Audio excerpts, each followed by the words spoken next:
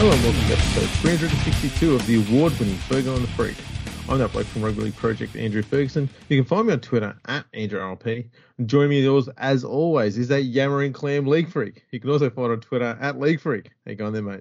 How dare you use a term like that? That term, Andrew, is sexist, and I would never use that term. Let's be honest. You dropped it pre-show. You knew I was going to bring it up. I was reading out a text message. And Yes. That's all I was doing. I wasn't saying it. It was somebody else said it. Yeah. I was just passing on the message. An avid fan? Well, I wouldn't call them a fan. No, I'm going to call him a fan. Avid fan. They should be thankful.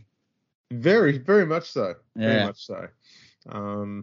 Huge supporter of the podcast. Yeah. Occasionally does some stuff for us, but that's just something that they like to do, just to give a little bit back. Yeah, and as they should. And the next time they should try harder, do better. It's the least they could do, really.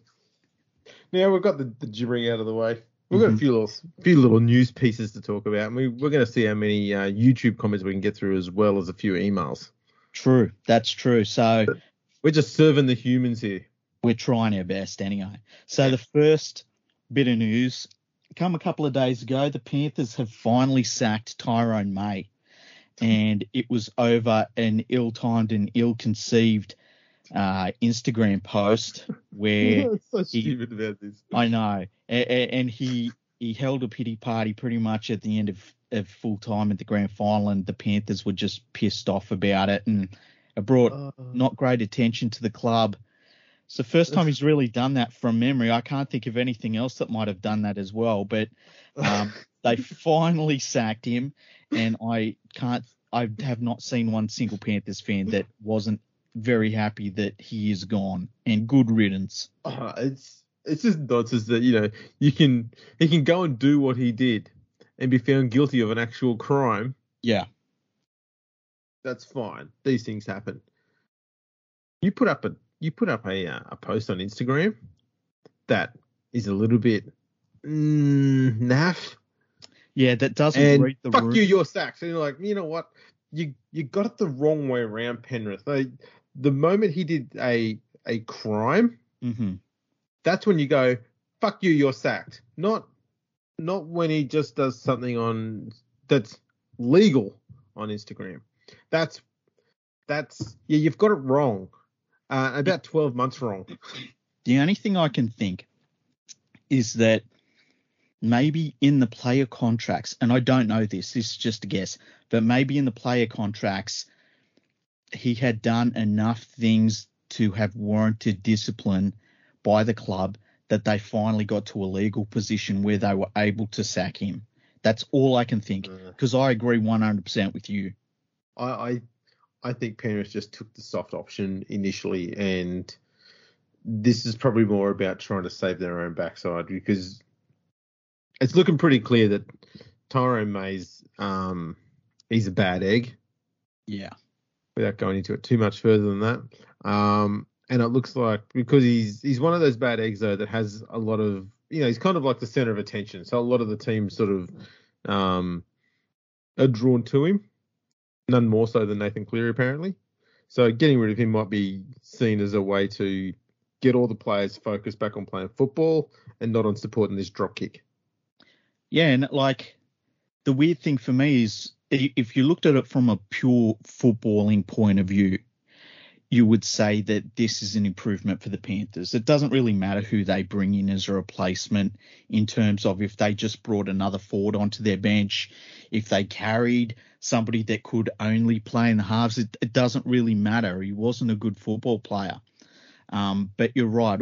All of the distractions and stuff, they don't need it. And the good thing, if you're the Panthers club, you look at this and you're on the board or you're part of the management team, you can make this move and know that no one is going to turn around at any point in the future and say, well, you got rid of this player for disciplinary reasons and you cost us this, because there's nothing to cost like their premiers. Everyone's job is basically safe. unless Tyrone May, for the next 12 months at least. So the club was in a strong position to do it. I wish they had done it a long time ago. I know a lot of Panthers fans do as well. And quite honestly, I'm just happy that this is completely behind us now. Yeah, although it is the off-season, so the media will be... they'll be trying to make stories about this for eternity. I mean, the beauty is some club will probably want to sign him, and that club most likely will be the Tigers. So, there'll be that. And if the Tigers aren't interested in him, which it seems like they're not, some dickheads in the media will start saying, the Tigers should go after Tyrone May. He's a premiership winner, blah, blah, blah, blah, blah, blah, blah, blah. Yeah. And one of the things I saw is that the media trolls the players' Instagram accounts, and even like his brother apparently posted something on Instagram. And I was just thinking, like, what's it like to be a journalist who sits down and is like, I might look at all of the players in the family Instagrams and see if I can come up with something. It just shows where journalism is at right now, especially rugby league journalism. I thought it was a little bit embarrassing, where things that are maybe footnotes that could be at the bottom of an article, they're making like big news out of it. And I understand why to a certain degree, but, there's other stuff to talk about. And the crazy thing is you only got to go back to the 70s and 80s, even the early 90s, when it was the off-season in rugby league. Mm-hmm. You just didn't hear about it. But everyone just accepted that, rugby league just doesn't get played during the summer, so we'll just go and watch the cricket then. Yeah, it was like after the grand final, a switch was flicked and it was cricket season. And, if we had test matches and things, they were a bit of a bonus. But it wasn't like rugby league. And it's the same thing with cricket. Cricket, like, what was the end of the cricket season? It used to be the one-day final, what did they call that one-day series? Oh, what was it? Tri-Series? I can't remember. Yeah, they didn't call it World Series by the time we were watching it. Anyway, the end of the Tri-Series final, like literally the next day, cricket season was over and it was football season again. Yeah. And I don't think cricket has got to that same point, but definitely the football codes in Australia are now 12 months a year. Yeah. Yeah, and it's 4 to 5 months of those 12 months is tedious journalism at its absolute worst. The rest is when the tedious journalism is at its best. Don't know if there's much difference there, but it's all tedious either way. True. Now, we had also a little bit of news from in the Northern Hemisphere. We had the Ottawa Aces. They relocated, which is a pretty cool task to do when you don't have any players or administrators or headquarters or anything at all. And they moved from Ottawa in Canada to Coventry in the southern... Hang on, Cornwall. Oh, Cornwall, sorry. Yeah, I said Coventry. I don't know why I keep saying Coventry, but Cornwall, which is in the very southern part of England.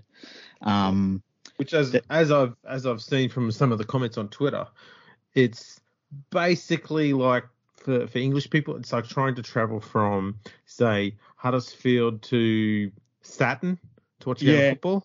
Yeah, it's a long way. And because of that, it's so far to travel. They'll try and find a way to kill that team off, I guess. Well, the last fucking Pom that didn't piss and moan about having to travel somewhere was Jimmy Cook. He was the only one that's had enough of a fucking brain in his head to say, you know what? Give me a ship. I'm going to fill it full of shit, and I'm going to Tahiti. You know what? I reckon Jimmy Cook was out of his time. I reckon he could have been possibly the finest first ever president of rugby league. It would have been fantastic. He's actually, I'm a massive fan of James Cook, and I consider him to be a genius. I think he's the greatest explorer in human history, and I don't think it's close. I admire him for so many different reasons. And number one was that he sort of looked around and said, hey, I'd rather be on a fucking boat in the middle of the Pacific than in this fucking rainy place. Get me out of here. It's it's understandable that he wanted to be on a boat somewhere, navigating waters where no one knows what's out there. That seamless aimlessness of never knowing how the hell we might get back, if we ever do get back, or where we're going to end up. That to him was more important than being in Liverpool. Well, can you imagine, right, if you were told to jump in your car and just drive to the middle of New South Wales, but then the thing was that in the middle of New South Wales, you are going to a place where there is literally going to be nobody within 6 hours of you, and you're not allowed to take a phone, and how scary that would be, just in case you got a puncture, in case your car overheated or whatever, right? And then you get there and that does happen. He come down here, he circumnavigates both of the New Zealand islands. Then he comes over, discovers, for European perspective, the eastern coast of Australia, goes up, and then they hit a coral reef and have to drive the ship up onto the beach at Cooktown and start cutting down trees and repairing the Endeavour while it's on the beach on its side. That is unbelievable. Just it's kind of like an F1 driver doing their own pit stop in the middle of a race. Yeah, but he's in the middle of a paddock somewhere. Yeah, that's right. Just doing laps in a paddock. It's really crazy. From memory, he was really happy that I think he'd only lost, because he did a couple of trips. I think it was the first one where he'd only lost a couple of crew members, and I can't remember what that was to. But then they went to I believe the first member who passed away was it Torby or Forby Sutherland, and he got buried, understandably, where Sutherland is now. Oh, really? There's a plaque out there where he was reportedly buried. Apparently, I've been meaning to check it out every time I go up there, but I haven't actually done the right research to find out where the hell it is. There is a plaque. Mm-hmm. No one talks about where it is though, but I believe it's the first. It would have to be the first white person buried in Australia. You'd think so. Because I don't like the things they died of. It wasn't like they were getting diseases and stuff. And he was and they weren't getting really into too much conflict with any of the places they were going to. Like there was some conflict at times, but it was very much about trying to avoid that, which gets lost a little bit with some of the more modern retellings of history. Look at us turning into a history podcast. But then they went to... but not a rugby league history one. No. So this is before rugby league, so I'm actually not too keyed up on all this stuff. Okay, then they went to, I believe it was Singapore. I think it was Singapore. And, of course, it was a very different sort of place. And heaps of his crew died of disease because it wasn't a very sanitary place. He was very upset by that. Oh, there you go. Yeah. Yeah. My history research only really peaks around 1893. Okay. Yeah. And really tees off in the 1900s, mostly in Australia. It's a bit coincidental with, rugby league and stuff like that, but I'm sure that's just a coincidence. No, it's probably just a coincidence. Anyway, so yes, Ottawa moved. They moved to Cornwall, and they're going to be called the Cornwall Crows. And lots of pissing and moaning about away games and things like that. And it's kind of weird that there was that much whinging about. It's literally like if you and me said, you know what, our podcast is now going to be done from Moscow, and that's it. And we just declared it like there's nothing there. Yeah, it's a pretty pissy complaint to make, especially when you consider how far Australians have to travel. I mean, they're worried about driving for 5 hours to a football game. We can't drive to watch games in Auckland when we're in Australia. Yeah. Just let that sink in. Try and drive for 5 hours from Sydney to watch a Melbourne Storm game, or a Gold Coast Titans game, or a Broncos game, or a Cowboys game. Well, you can Jeez, get even I was gonna say, even try driving from Bondi for 5 hours to get to a Penrith home game. Seriously, I've been stuck in traffic for 2 hours and still been in Sydney. I know that the trip to Canberra, depending on, let's call it the flow of traffic, can be around about 3 hours. You can get it down to 2.5 if you've got really good traffic. But well, you need to be pushing to get from Canberra to Melbourne in 5 hours, because you still could drive north up to Yass. You got to kind of drive in the wrong direction to start with. You reckon? Otherwise it's a bit of a windy road going down through the snowy. Yeah. The better drive, but it's a longer one. I don't mind the drive. The only problem with the drive to Canberra is you end up in Canberra. Outside of that, it's a nice drive. I like it. Yeah. That is a disappointing. You go, we're finally at a destination. Damn it. Can we go somewhere else now? Damn it. Yeah, the best traffic conditions I've ever had was going to Canberra, I think it was, and I was in really good traffic conditions. I was like, let's see how good this traffic can really be. It was pretty crazy. I would have had my car crashed. You get out to the outer suburbs there, and it's just roundabouts everywhere. Well, yeah, and the roundabout. That's how they keep everyone there. Is it just make everyone get dizzy and they don't end up driving back into the city again? Hang on, wasn't I trying to leave this place? And you just get stuck in there. And none of them know how to use a roundabout. The closest to having a car crash was at a roundabout. I'm driving, there's a car in front of me, further down, have a look into the roundabout, one of the massive ones. I'm like, oh, yeah, there's nothing coming there. Oh, this person has stopped. It's so scary. Half of them are indicating when they enter and exit. The other half are just indicating when they exit. Some are indicating when they enter, but when they exit. You stand there looking at all these indicators going, what the fuck is this prick doing? And what's this one doing? What's he going to do? And you second guess and you sort of jump out like someone using a manual car for the first time. Just jump. So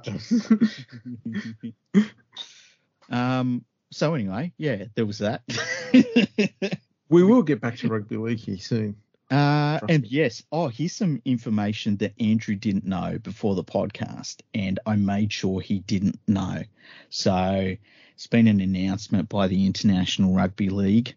Oh, yes. And it was made on Twitter, and it said, the board of the International Rugby League has agreed that the Golden Boot will not be awarded in 2021. And there's a quote here that says, the Golden Boot is the most prestigious individual award available to international players, and to exclude such a large part of membership seems unfair. So what they're basically saying is that because some other teams didn't play, the games that were played don't really count. No, what they're saying is because England played and were not convincing in either of their two performances, let's just not worry about it until they've actually had a proper win. Because remember, last year, there was an international fixture played, and they said, no Golden Boot that year either. Yeah, and the thing was too, because I've been thinking about the King of Rugby League Awards, which is the most prestigious rugby league award on planet Earth. And they'll be coming up soon. Yes. Do you know, we don't have an International Player of the Year award. It is a Representative Player of the Year award. There you go. So it encompasses state of origin, but it does encompass international rugby league games as well. And I will take into account every game that I've seen. And the award winner will be just and satisfying to our listeners. Yes. It would be great if it was someone who played, say, for the combined team against England. Imagine that. That would be pretty funny. But we'll see what happens. Yes. I generally don't know, so I'm not giving away any spoilers there. I'm not really that involved in it, but I know there's been no real conversation about it yet. The only time I would say that you are utterly involved in it, and we do talk about it, but we haven't for this year yet. We'll probably talk about it in a week or so. What do you reckon? Yeah, sounds good. So, but yeah, if people got pissed off about it, I'd say it's all Andrew. And you know what? You can do that because the governing body for rugby league worldwide has called me an expert. So, that you don't get any higher praise than that. So, who can you argue with that about? Exactly. That's the top level. Is there any news that you've seen that you'd like to bring up, Andrew? The other thing I've heard and only seen around on Twitter is there's talk that Luke Brooks could be going to the Knights. Mm-hmm. I'd just like to say in regards to that.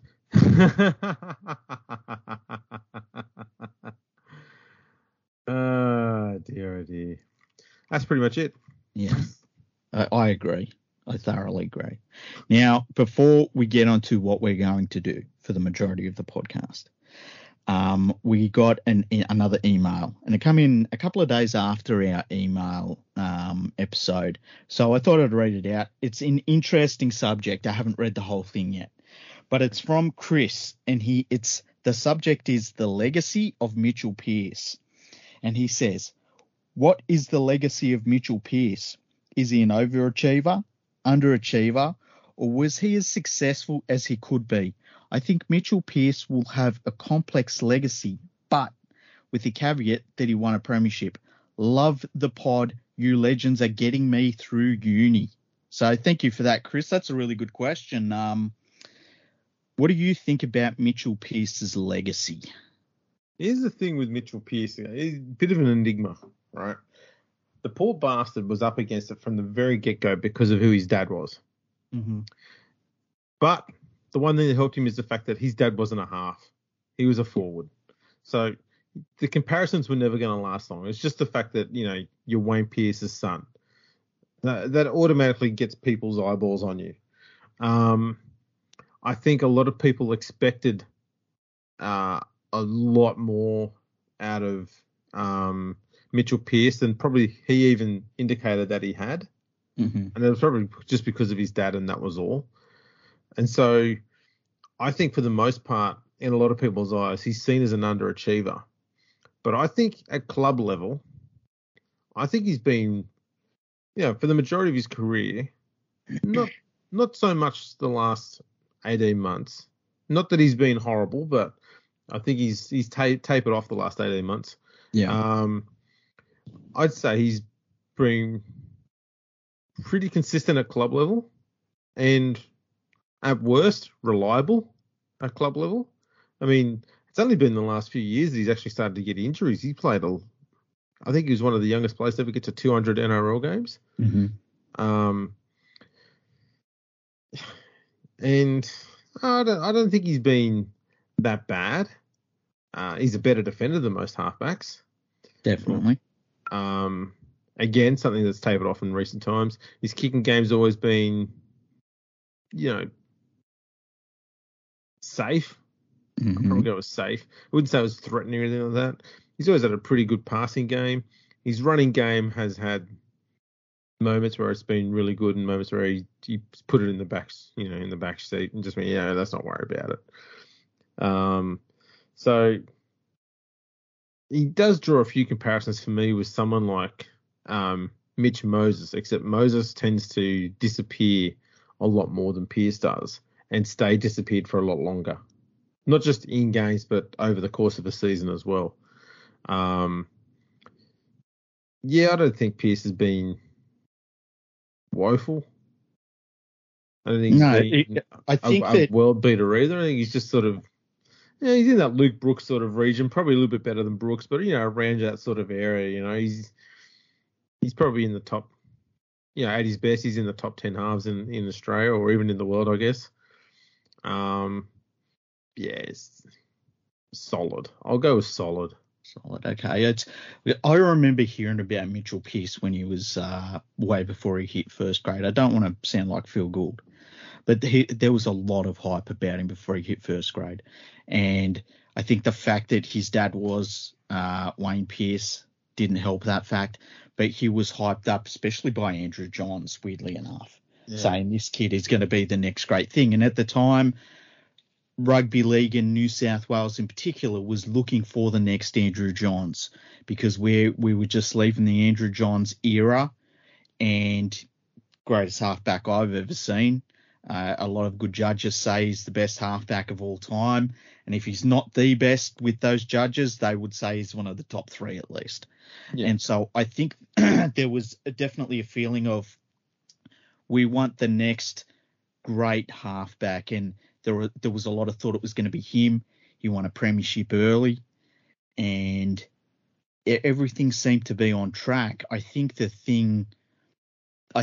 his record at Origin level really started hurting him, and the fact that it coincided with New South Wales losing so many games and so many series didn't help. I think if they were winning even a couple of series here or there, you wouldn't think about his time in Origin as poorly as you do, because let's face it, he was not good at Origin level. And the thing about Pearce is great defender, but when the pressure was on, he wasn't good. And I think that that's the big thing about how we rate playmakers is what they do in the big pressure situations. It's not even as much about, did they win a premiership in my point of view. It's like, did they get the job done when they were called upon? And I think that was Pearce's Achilles heel. And I think that that's why Pearce, you wouldn't say he's like, you think of the hierarchy of halfbacks just in the last, say, 40 years. And you think of like Johns and Cronk, Thurston, Kamali, Sterling, players like this, Ricky Stewart, Alan Langer. He definitely isn't in that sort of place. No. I think he's probably in the thing behind them on the Jason Taylor level, where you can say, you know what, he had a really solid, long-lasting career, but he wasn't one of those halfbacks. That's how I would describe him. Yeah, that's fair. It's pretty much, around the same sort of region I'd have him as well. Mm-hmm. Mm-hmm. Yeah, it's I think too we'll find that over time his impact on the game will be regarded as less and less, and until he's pretty much remembered the same way people remember Shane Perry. Well, here's a question for you. At their best as a halfback, who do you think was better? And I'm not a fan of this player. Do you think Mitchell Pearce or Craig Gower? Craig Gower? Yeah. I'd have to say Gower. At the absolute best? At the very best. Yeah, I'm taking Gower. Part of me would take Gower too. Now, why would you take Gower? I think he's a little bit more reliable in clutch moments. That's what I would say as well. You find some people when there's a play that needs to be made to help win a game, the genuine elite players want the ball, and those who are less likely to back themselves will take the ball if it's thrown their way. Otherwise, they're not going to go looking for it. And I think Gower was someone who would try and get his hands on the ball and try and do what he could to try and win a game. Whether he was effective at it or not, it's a different thing. But yeah, you've got to have the gumption to have a crack at it first. Yeah, and like I would pick Gower in saying that the Panthers' 2003 premiership win, all of their most important playmaking was done by Preston Campbell, and it wasn't even close. I think Craig Gower's influence on their performance that year was highly overrated by a lot of people.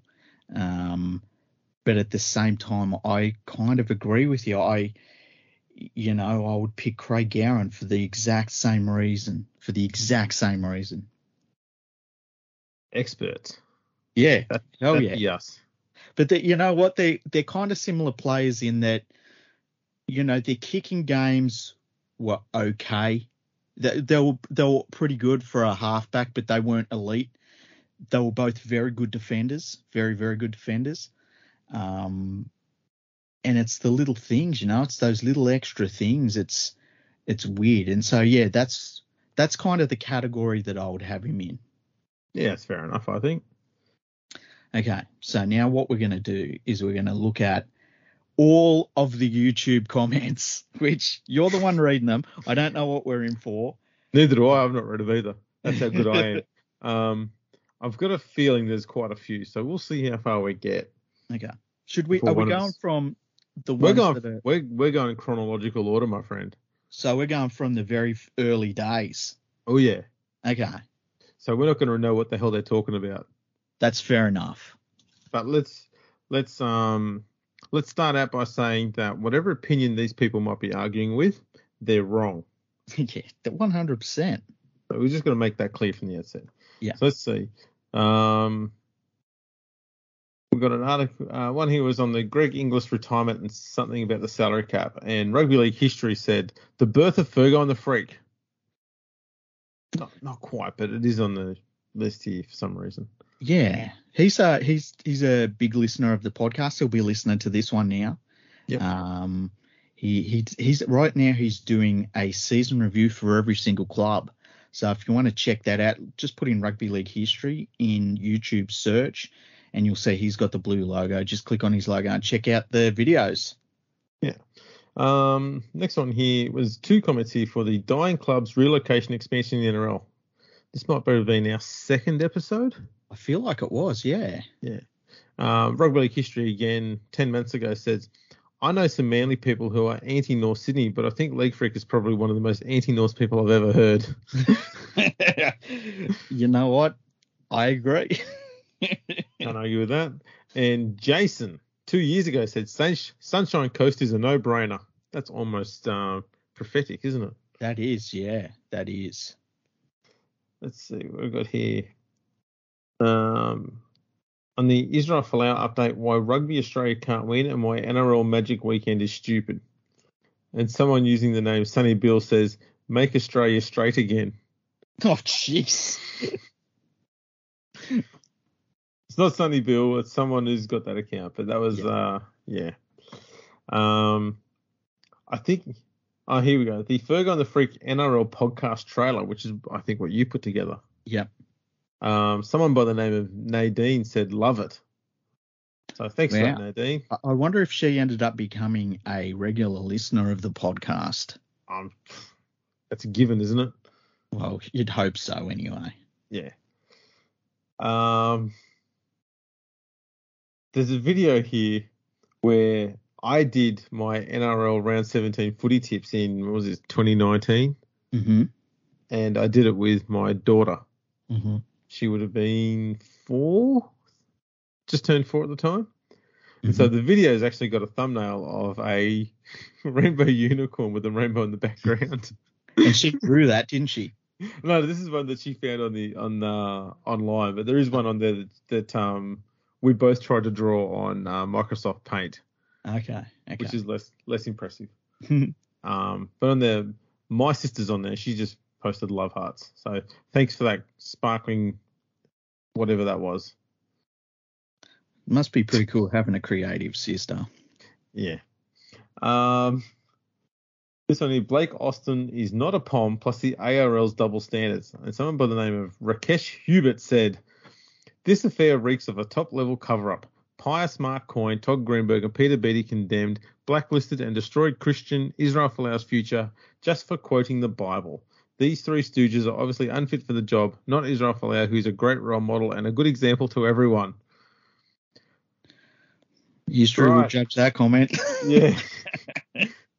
That's aged well. Thanks, Rakesh. The terrible NRL coaches, terrible NRL clubs, and Matt Moylan getting KO'd video.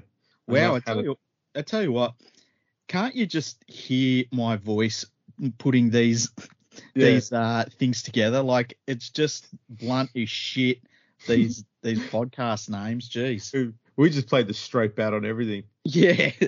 And, Rugby League History again comment on this one saying, Rugby League Project has been like a Bible to me for a number of years now. Oh, that's awesome. Thanks, man. That's what we're aiming to try and do. Yeah, that's why I put in all the effort. Episode 69, the most offensive, filthy, disgraceful Rugby League podcast ever. It's someone going by the name Geelong Number 1. with Southern AFL logo thing on there. Says Sydney, South Melbourne got the nickname the Swans after a lot of players from Western Australia came over to play for South Melbourne, and the name stuck. So officially they are the Swans, but old fans still use Bloods. Okay. But don't take offense about this Geelong number 1, but I just don't give a fuck. Yeah, like that's an interesting one. I like, at least we know now. I've forgotten already. Final suspensions, eye gouging, and hair pulling. Samuel Bayliss. Oh, yeah, Samuel Bayliss. He's a regular listener. He is. He left his comment. He's saying, loving the shows. Tony Williams getting the call up on par with Dragons playing Miranda. Looking forward to the past grand finals and history episodes. Yeah, we'll get around to that. Yeah, we need to do some of them. Yeah, that was only 2 years ago you made that comment. Thanks for reminding us. Rabbitohs versus Seagulls NRL Finals wrap up and naming the top 5 wingers in rugby league history. And Sam again comes in saying, interesting to see what Annesley comes up with after this. Wow. I'm sure it's some bullshit. Yeah, it's interesting. When was that from? 2 years ago. Yeah, and since then, Annesley has come up with some fucking garbage. Some of the worst shit we've ever seen in rugby league. Now, this one's actually got 4 comments. Oh, no. Israel Folau looking to return to rugby league with Tonga, and Sam Burgess gets a slap on the wrist. Okay. Thomas McGilvery said, Yahoo Sports News, Wednesday, 25th September 2019. It was reported that Folau has now admitted that 5 months ago his controversial Instagram post breached the sports code of conduct of Rugby Australia, which surely will not any of his future court cases against Rugby Australia. Whatever. Okay. Kudos 47s has, the moment you declare a set of ideas to be immune from criticism, satire, derision, or contempt, freedom of thought becomes impossible. Apparently Salman Rushdie said that. He was a great comedian and rugby league commentator, wasn't he? He was. And someone's name that I can't pronounce has left 2 comments here. Not like he needs more money. His wife is a star in Netball World. LOL. I hope he plays for Tonga. And of course he never did. He never got close to it. Nope. The 2019 NRL Grand Final review and player ratings. Hayden Ottey says, I feel robbed, boys, and I'm a Raiders fan. 25 years of misery just to lose like that.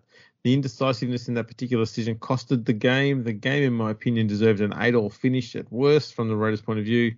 The team that won Golden Point would have been worthy legit premiers without a question, but it wasn't to be. Man, it's got to suck for Raiders fans because I think that they felt like that was the start of something and it was kind of the end of something. Yeah. It fell apart after that. Yeah. It's odd. You don't often get to see a moment in a game that breaks the soul of a club, and it takes them a long time to recover from it. But that kind of was. Yeah, they didn't grow from it, and I think that the problem was that they just said, well, let's come back with the same stuff this year. And, you know, that worked for Penrith, but because it was such a young team, you knew that there was going to be natural development from their players. The Raiders weren't a young team. And, you know, if anything, we saw most of their older players decline pretty quickly to the point where you get to this year. And, I mean, the straw that broke the camel's back was that game at Penrith Footy Stadium earlier this year when the Panthers just smashed them. And they whinged their way out of Penrith Footy Stadium, and that kind of was it for their season. Yeah. Now, it's at this stage that it's pretty clear that we started recording podcast episodes where your views on Wales started to become known. Okay, you say that like I'm not speaking the truth about Wales. No. I'm not making any judgments whatsoever about your Wales comments, but okay. Patrick Oliver, yep, started becoming a regular commenter anytime you said something about Wales. Okay. He's got one very long comment here. Yep. I'll start with just the start of it. The rest of it is just expanding on that thought. So. Yep. How many players have Wales even produced in both codes? Really? Okay, let's go down that road. And that's pretty much what he does. He goes down that road. He doesn't. Let me be honest. He doesn't mention many. So he's mentioned Billy Boston, who I mentioned. Yeah, that's one. Yeah, definitely. Clive Sullivan. Yeah, he definitely star. Great star. Yeah. And then he says, who's this here? Anthony Sullivan was a dual code international and was part of the St Helens team that beat Brisbane to win the World Club Championship. He reached 2 World Cup semi-finals with a Welsh team that had the likes of. You ready for these other big names? Anthony Sullivan. You blatantly forgot. Andrew, do you remember Anthony Sullivan? What a great player he was. Yeah. Well, yeah. Here's the others that you forgot. You Welsh-hating prick. Lee Breers, Yeston Harris. Please. First of all, let's kick 5 field goals when we're up by 40 points. Fucking show pony. And I bet you money you wasn't born in Wales. But if that's the gold standard for Wales, I stand by everything I say. Yeston Harris. Let me just say too that in his efforts to try and talk about how many great players have come from Wales, he's actually spelled Yeston Harris's surname wrong. Really? How's he spelled his last name? No, this guy spelled it Harry's. Oh, okay. With an E in there. Yeston Harris, I'm pretty sure he was born in England as well. By the way, Yeston Harris, he switched codes. He left rugby league, and I worked out that I think it was 43 minutes of rugby union that he played before he was called up to the Welsh international team. And let's be honest, that's a pretty long wait for a rugby league player to make an international appearance in rugby union. You know what? It was the record, and then Sam just turned up, didn't even have to play a club game. No. You know who I think broke it first was remember that dude that played for your West Tigers and then went to the Marita Korobidi?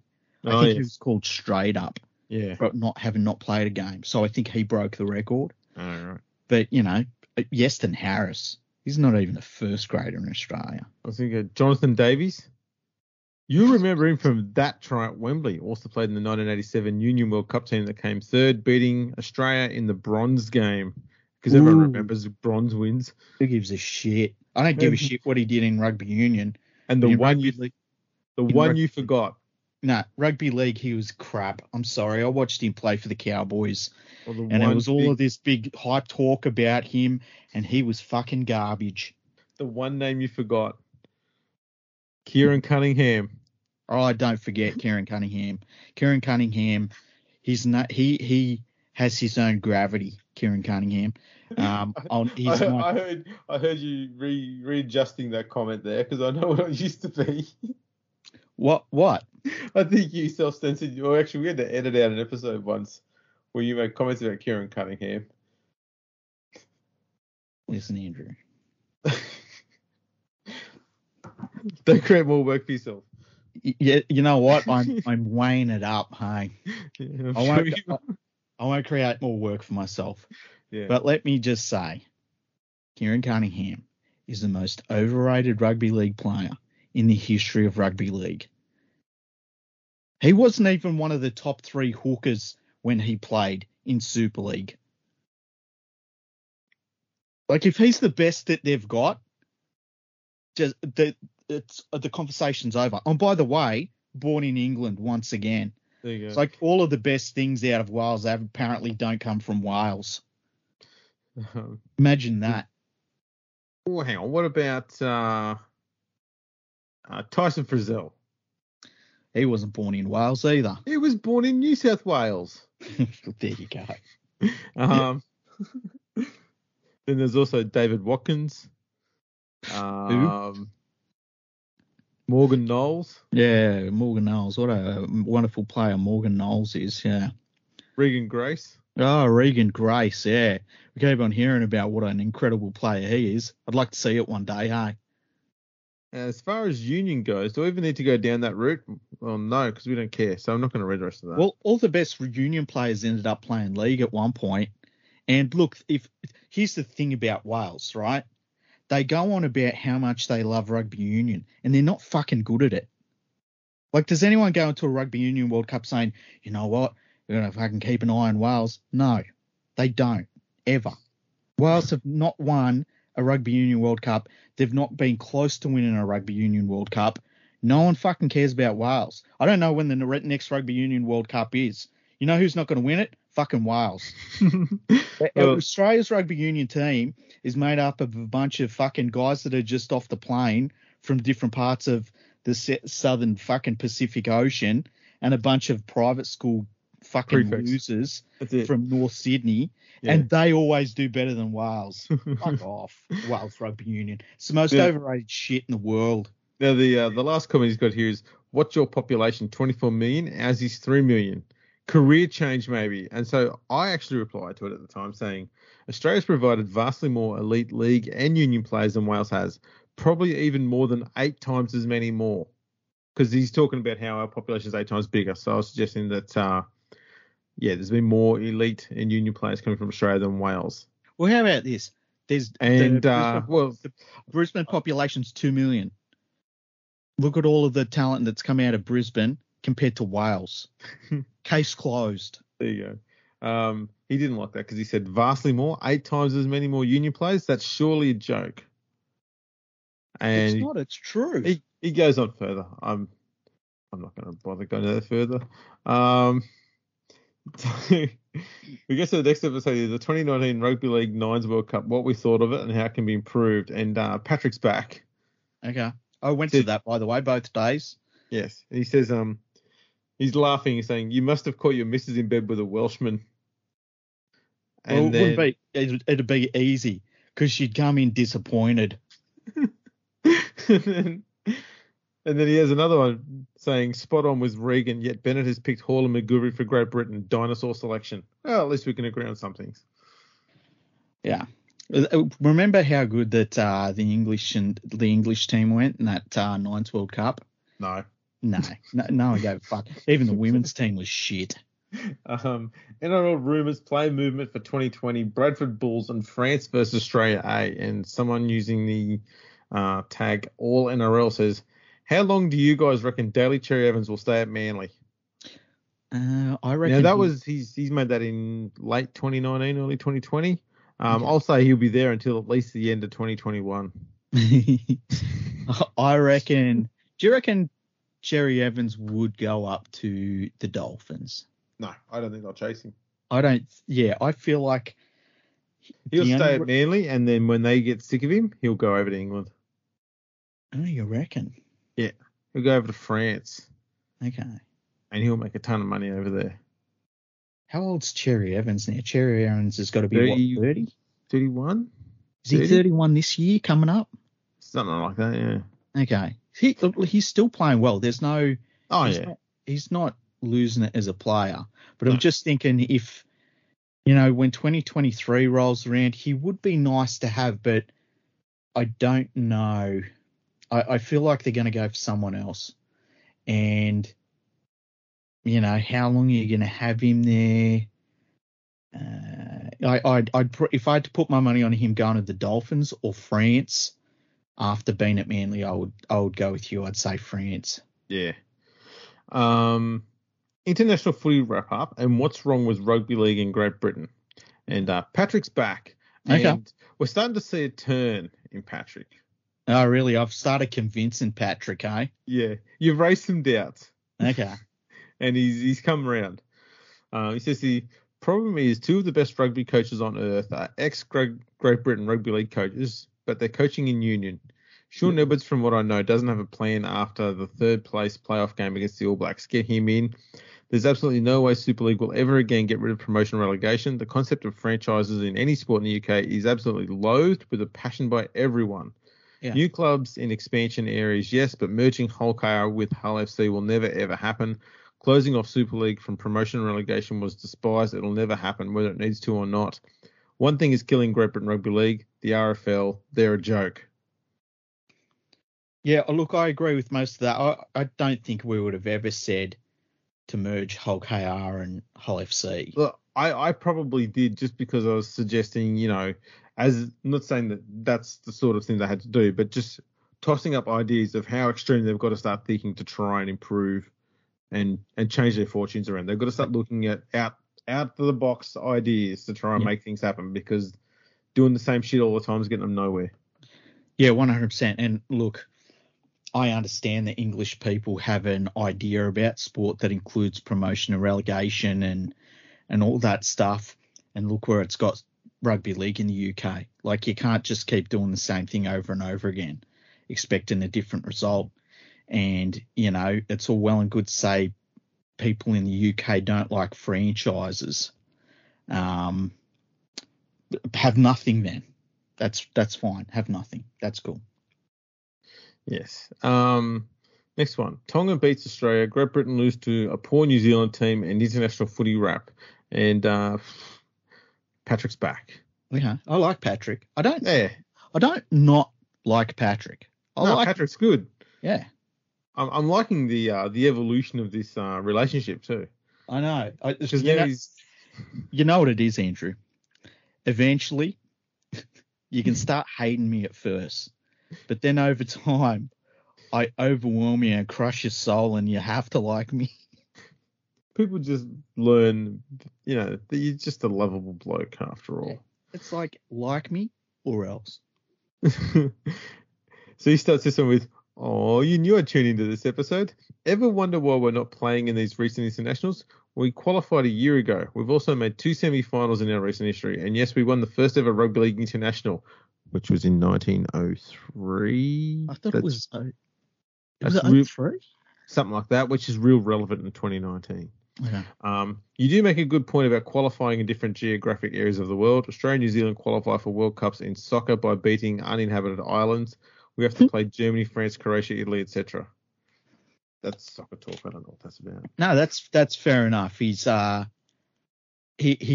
there. Of course, Australia have to qualify against Asia now because we ditched the other conference.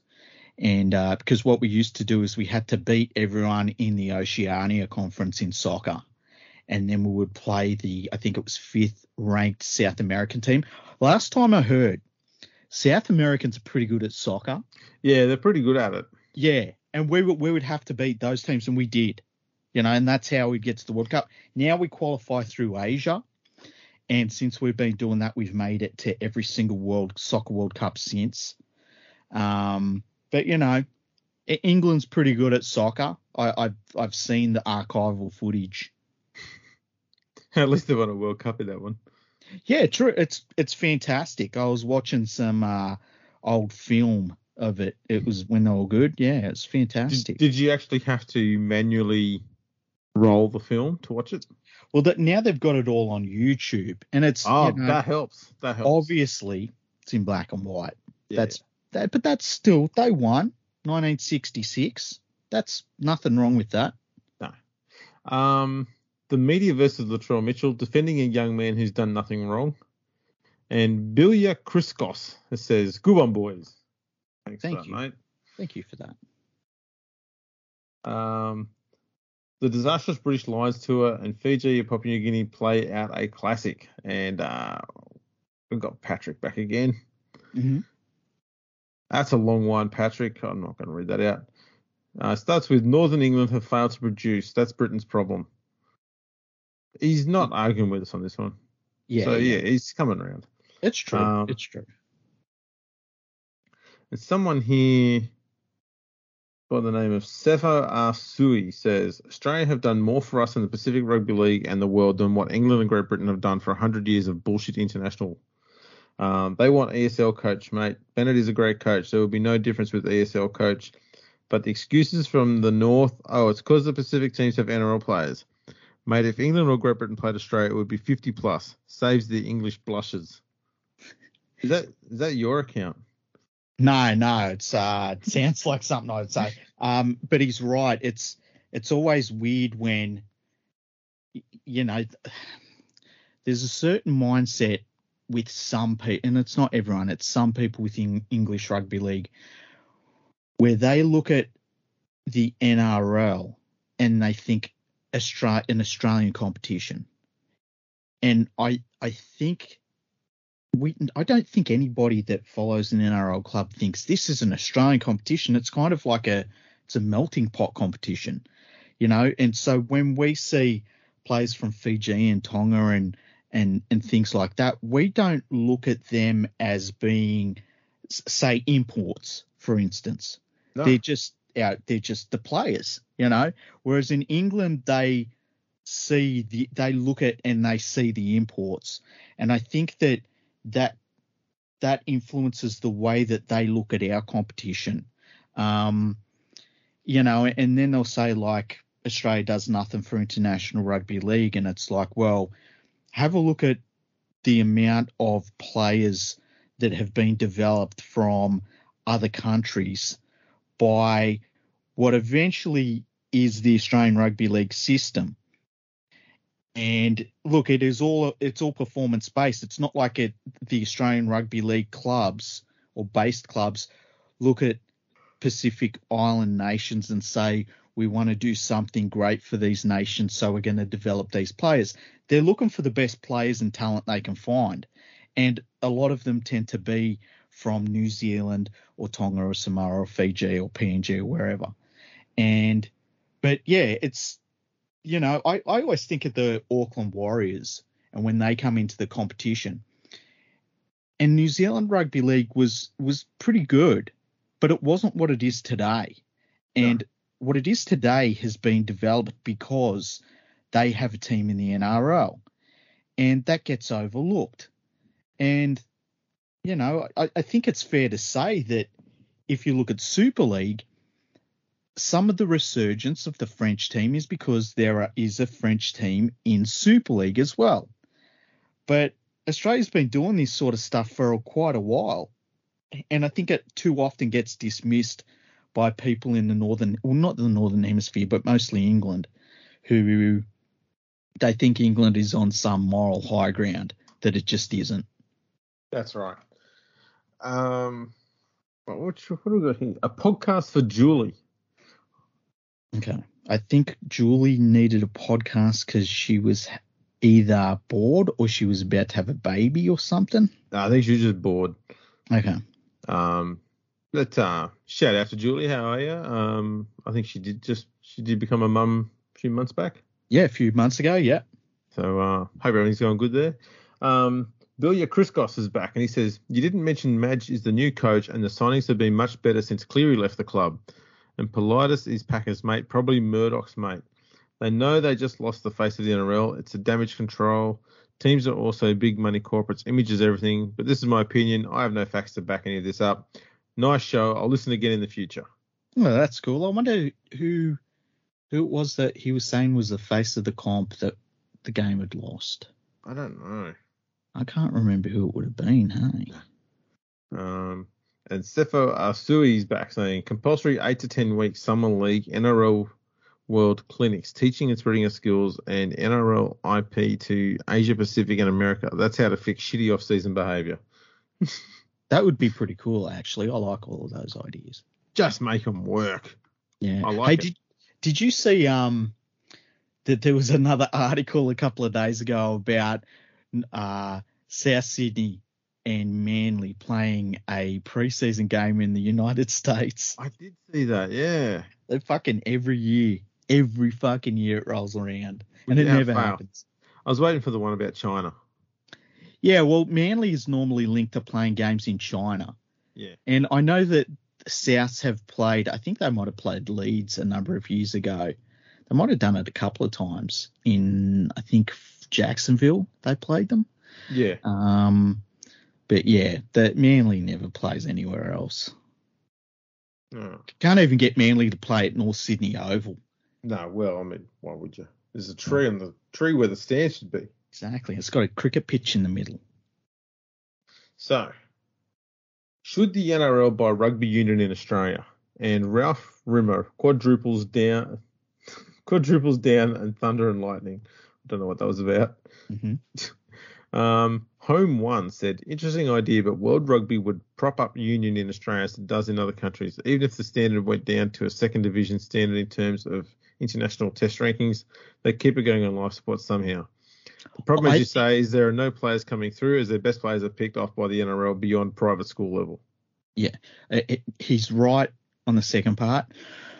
On the first part, I remember hearing the former Australian Rugby Union CEO, John O'Neill, and he was talking about, I think it was I think it was during the Australian Super League war. Yeah. And after that, an Australian Rugby League was in a very poor state financially.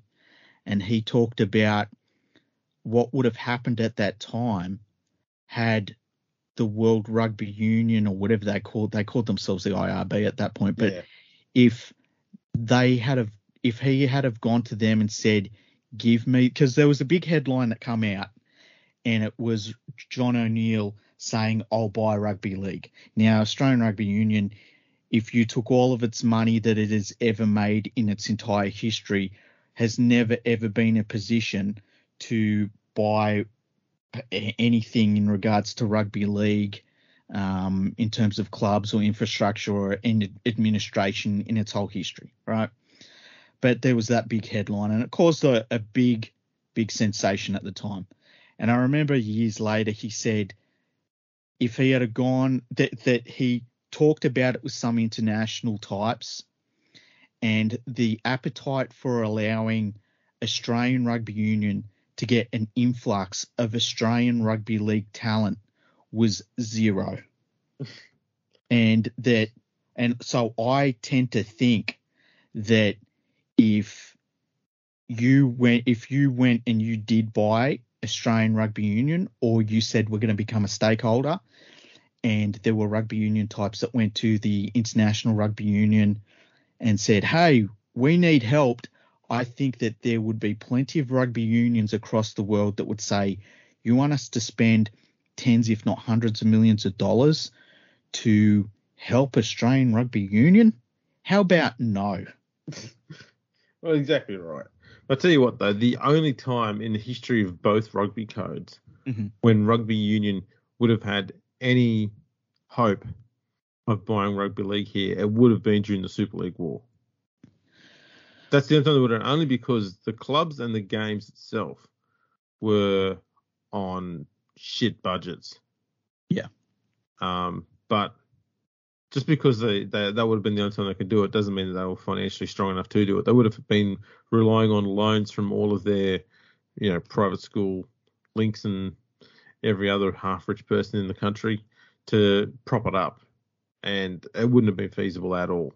That would have been the only time that I can think of where if they were going to do it, they probably would have got closest to pulling it off.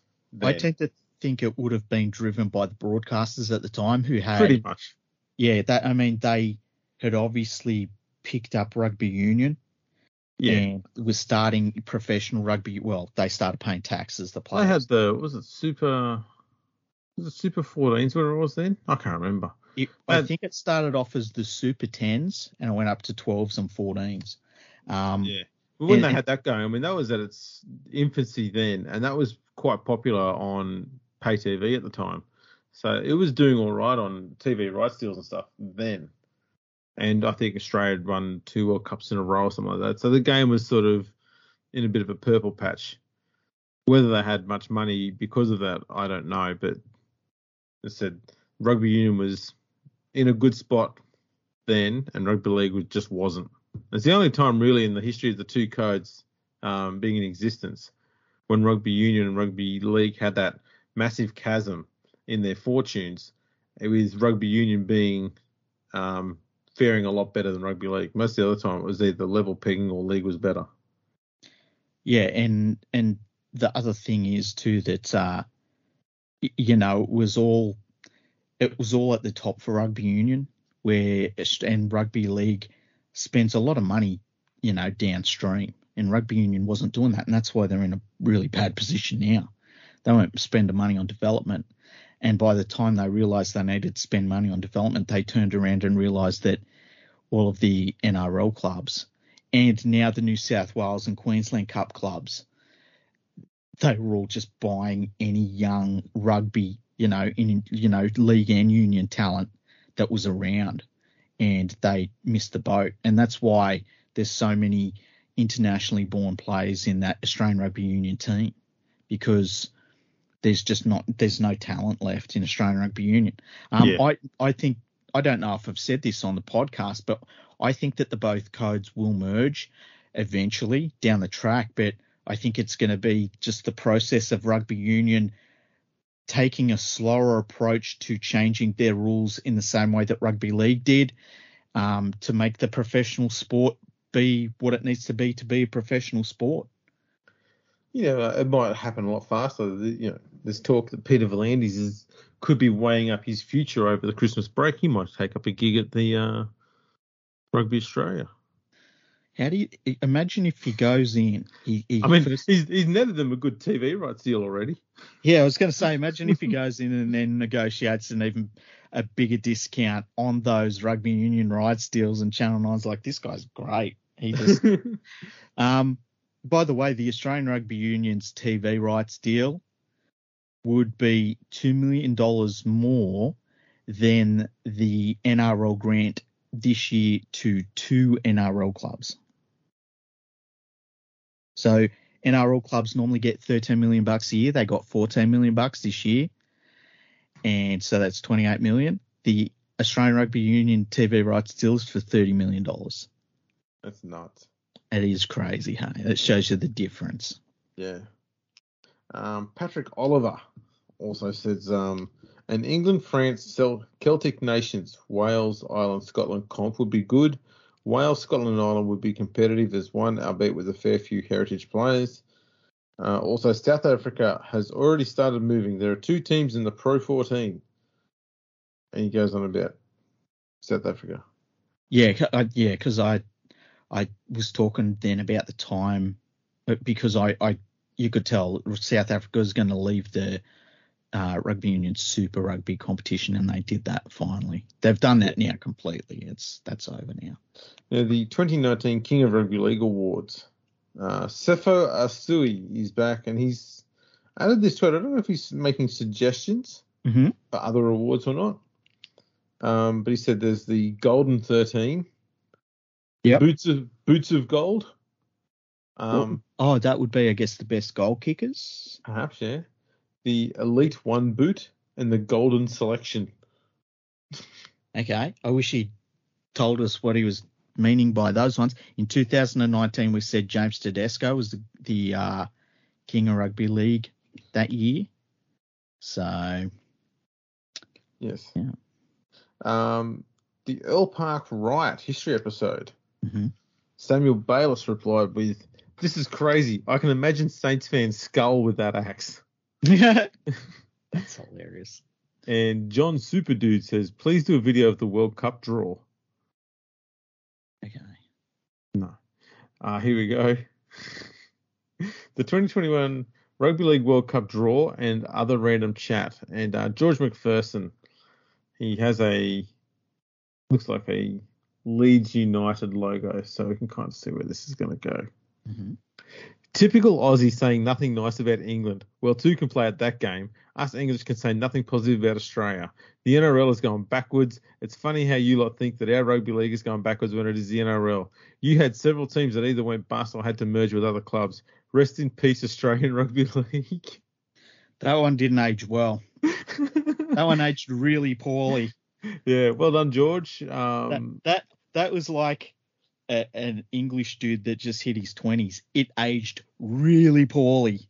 I was going to say, I'm surprised that he was able to make a tweet on a YouTube video from 2021, but he made the comment in 2000. It's pretty impressive. There you go. Let's see, what else we got here? Rating each NRL club's possible spine for the 2020 season. And Sefo Asui is back saying Sean Wayne has a boring style that plays into the hands down here. Yeah, I agree. He's going to be really bad for them in the World Cup. He's one of these English coaches that he won because he was at one of the clubs that spent money. And yeah, it's not going to go well for them. So we'll see what happens. Kevin Sinfield is not one of the best players of all time. # goats in field. Yeah. And Ben replied, "Agreed the picking of Sinfield is ridiculous, but to listen to an Aussie calling English rugby league self-absorbed is beyond parody." Okay. It wasn't parody. No, whatever. Check out like, you know what? You lot are right, But what are you talking about? Check out my gold Rolex. Okay, that was a classic. Sefo Asui has Pirate is rugby league's #1 media anti makes me aggro. Who is? Pirate. So that's was it Peter Fitzsimons? Oh, okay. Yeah. St Helens lose to the Sydney Roosters in the World Club Challenge again, and NRL All-Star Game talk. Cepho is back saying the hype of World Club Challenge is overrated when the All-Stars blew that out of the park skill-wise. You know, I was thinking about the World Club Challenge today. We haven't played it now for a couple of years. Has anyone missed it? Not really. No. It's a hard concept to get behind. Yeah, it's fucking boring. Yeah. Doesn't mean anything. No. The NRL Checkmates Channel 9. Don't know what that was about. No. But Cepho's here saying, good work, fellas. Listening to it right now. Good yarn in these tough times. Thanks. To quote Carbone, fuck Channel 9 instead. Nice. I'm not too sure he was on about there, but yeah. All right, so that's where we're up to there. Shall we keep going? Yeah, I'm cool to keep going. Are you good to keep going? Yeah. Okay. I've got tons of time. Okay, cool. Let's see, what's next on here?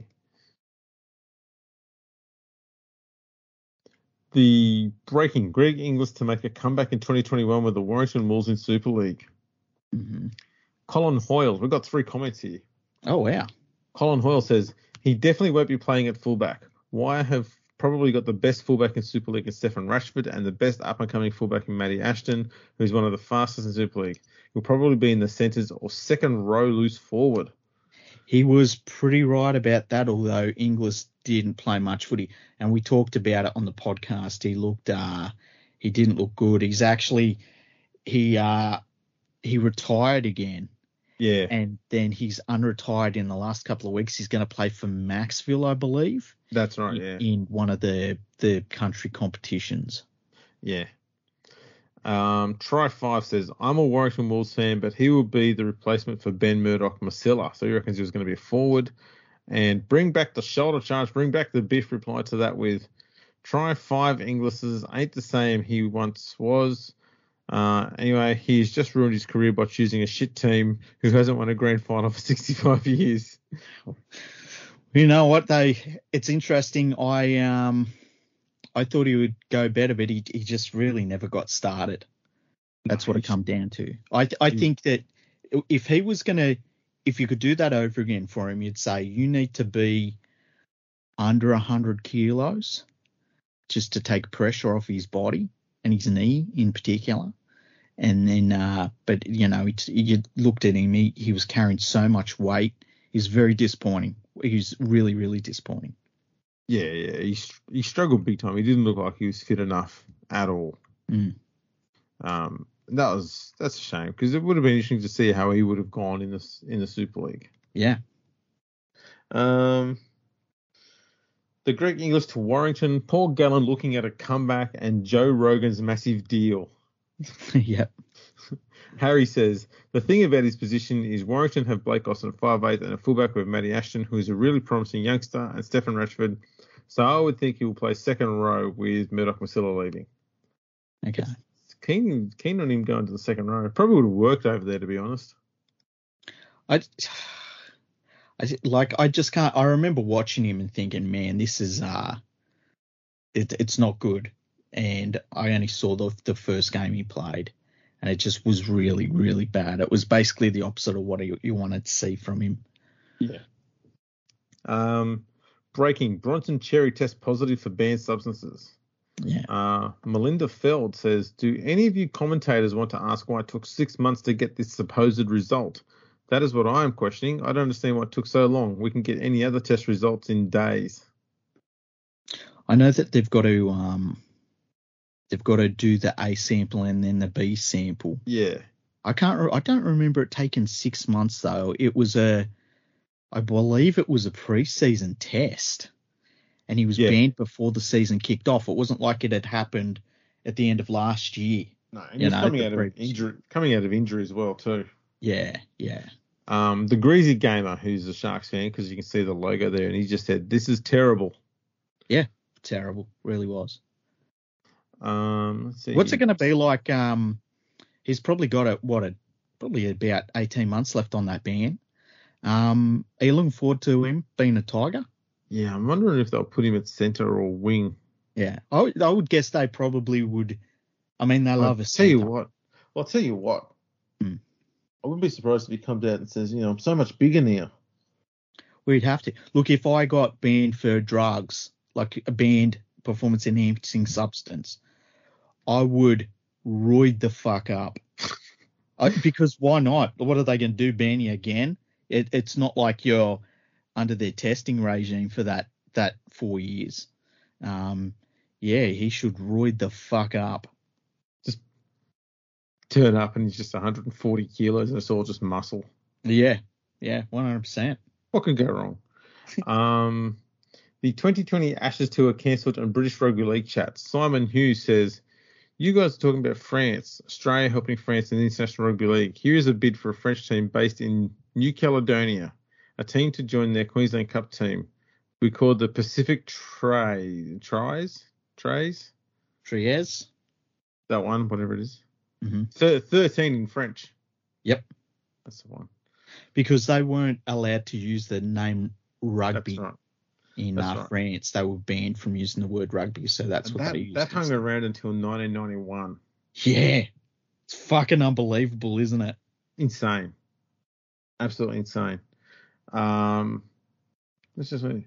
Best available coaches, Brisbane expansion, England versus Exiles, and John Bateman to Wigan.